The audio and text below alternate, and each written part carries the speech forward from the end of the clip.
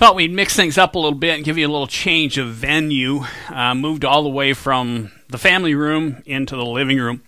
As I start today, I just want to give you a little side note, and that's to let you know if you're not receiving it already. We've been doing a digital version of our bulletin that we're emailing out. If you're not receiving that, it's got some community concern items, some links to the music we recommend, links to the sermon if you need it. If you're not getting that, you'd like to, simply send us a message at caringcommunitychurch@gmail.com, and we'll be sure to add you to that list. You've probably noticed that since we started this Worship at Home adventure, I've not necessarily taken much of my message time to specifically address the challenges that we're facing. Not necessarily going to do that today, but I did want to emphasize that those of us in leadership are continually researching our options for when the time comes for us to gather in person once again. Our goal will always be to strike a balance between doing everything we can to keep you safe and healthy, while at the same time meeting as many of your needs and expectations as we can within those safety guidelines. Grace, flexibility, and patience will continue to be crucial as we keep navigating these uncharted waters. For today, I invite you to join me once again in Philippians chapter 1.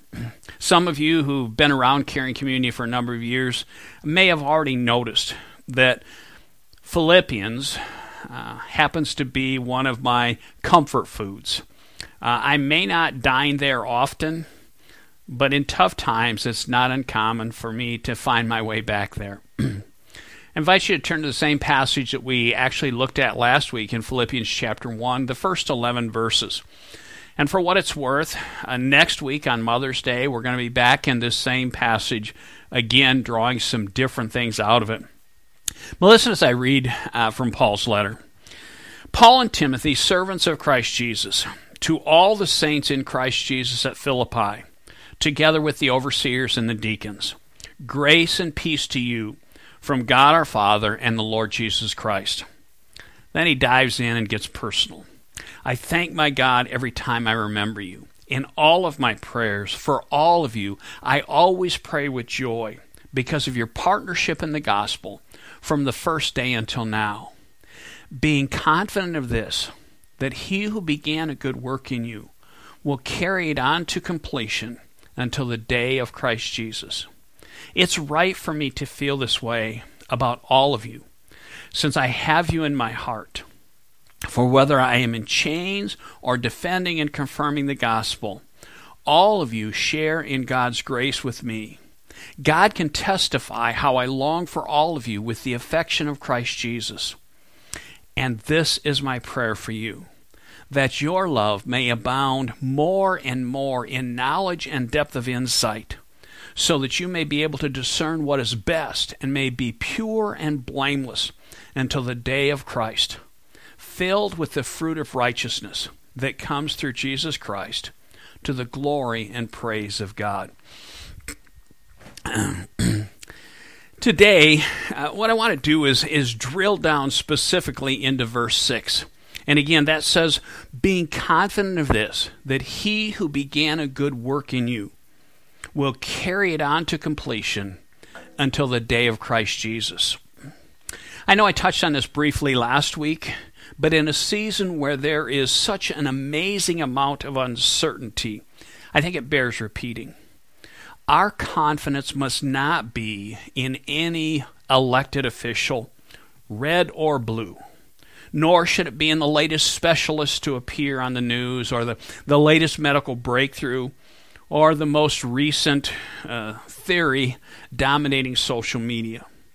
Our confidence should not be solely rooted in our own comprehension and understanding or even in our own spiritual interpretation of the times and circumstances. Our confidence should be in he who began a good work in you. Let me be clear. I'm not suggesting that when dealing with this incredible emotional, physical, financial crisis, we simply say, Jesus has got this, and throw all other counsel out the window. What I am saying is that we can be confident that our eternal future was in God's hands before this pandemic. It is in God's hands during this pandemic, and it will be in God's hands after this pandemic. Of that, we can be confident. Those who listened last week heard me reference Romans chapter 8, and there's a portion in Romans chapter 8 where many Bibles have it subtitled, More Than Conquerors. I'm going to pick up in Romans chapter 8 with verse 31 and read a portion of that. What then shall we say in response to these things? Just kind of appropriate. What then shall we say in response to these things? If God is for us, who can be against us? Who shall separate us from the love of Christ? Shall trouble or hardship or persecution or famine or nakedness or danger or sword? No. In all these things we are more than conquerors through him who loved us. For I'm convinced that neither death nor life, neither angels nor demons, neither present nor the future, nor any powers, neither height nor depth, nor anything in all of creation will be able to separate us from the love of God that is in Christ Jesus our Lord. That has not changed, and it never will.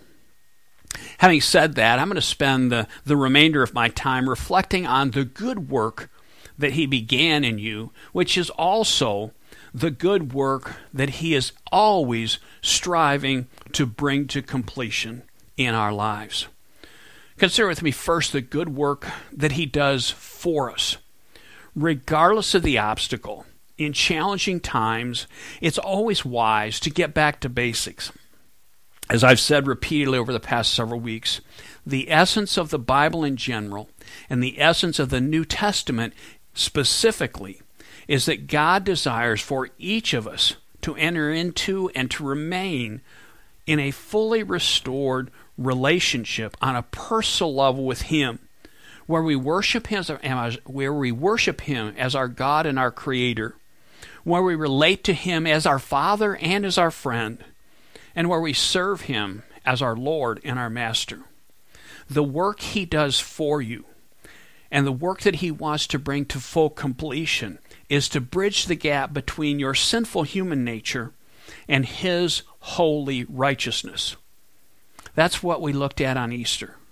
Friends, regardless of what you are facing and regardless of what you're feeling right now, you can be confident in the work he does for you through his offer of a restored relationship with the God of all creation that is available to you through your willingness to accept the work Jesus did on your behalf through his life, through his death, and through his resurrection.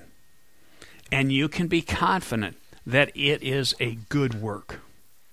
I also want to think about the work that he does in us. Prior to entering into a real, personal, life-changing love relationship with God, the best that we can hope to do is to try to force goodness into our lives from the outside. But once we say yes to that relationship, it becomes a matter of the goodness of God working from within us to influence and shape what comes out of us in the words that we speak, in the actions that we take, and even in the thoughts that drive those actions. The author of Hebrews puts it this way in chapter 13.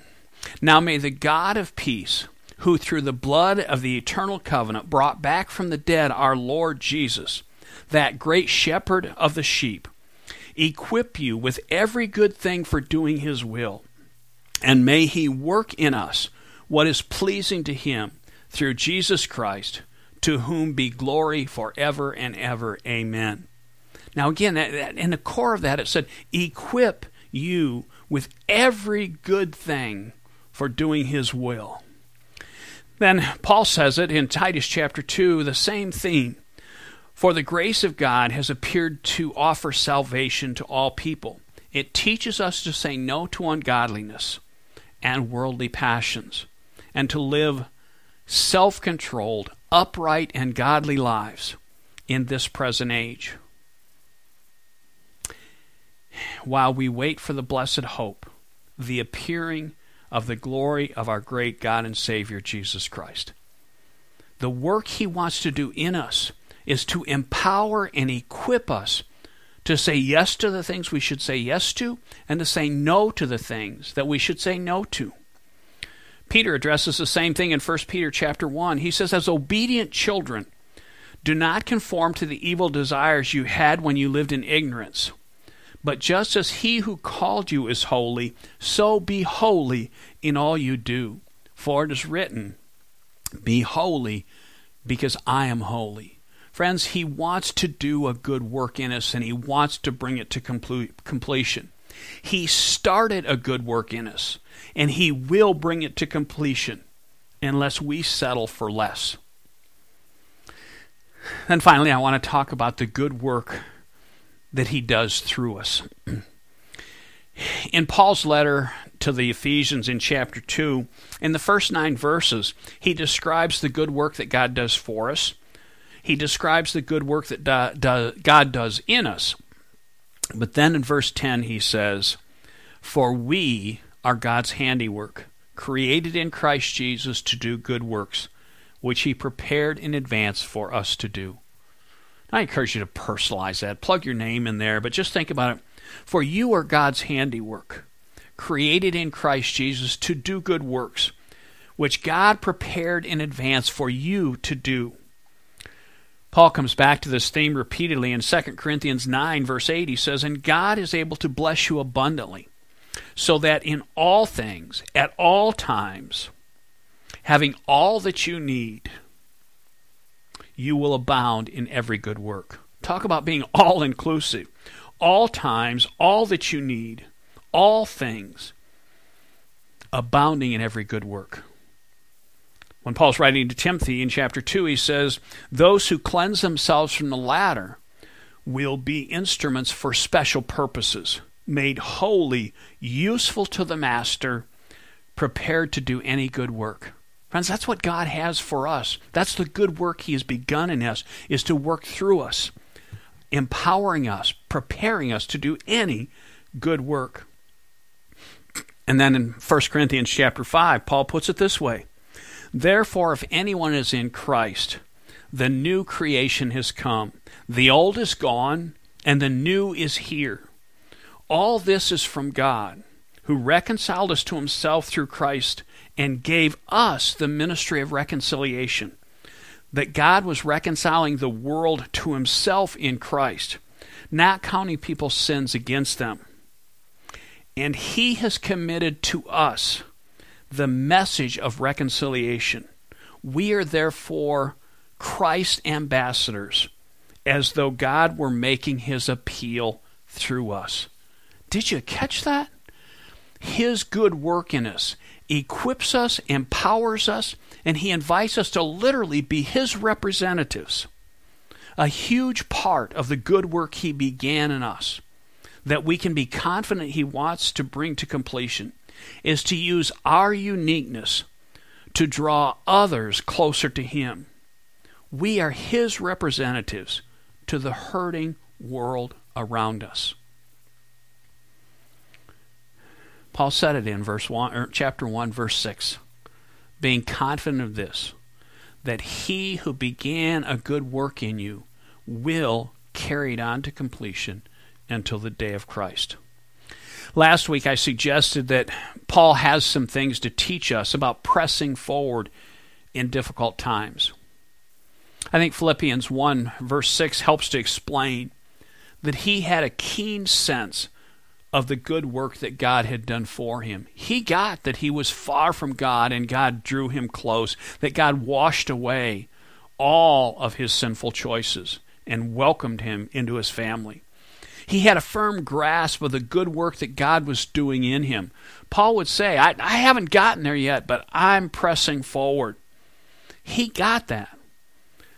But he was also very aware and motivated, perhaps you could say driven, by the good work that God wanted to do through him.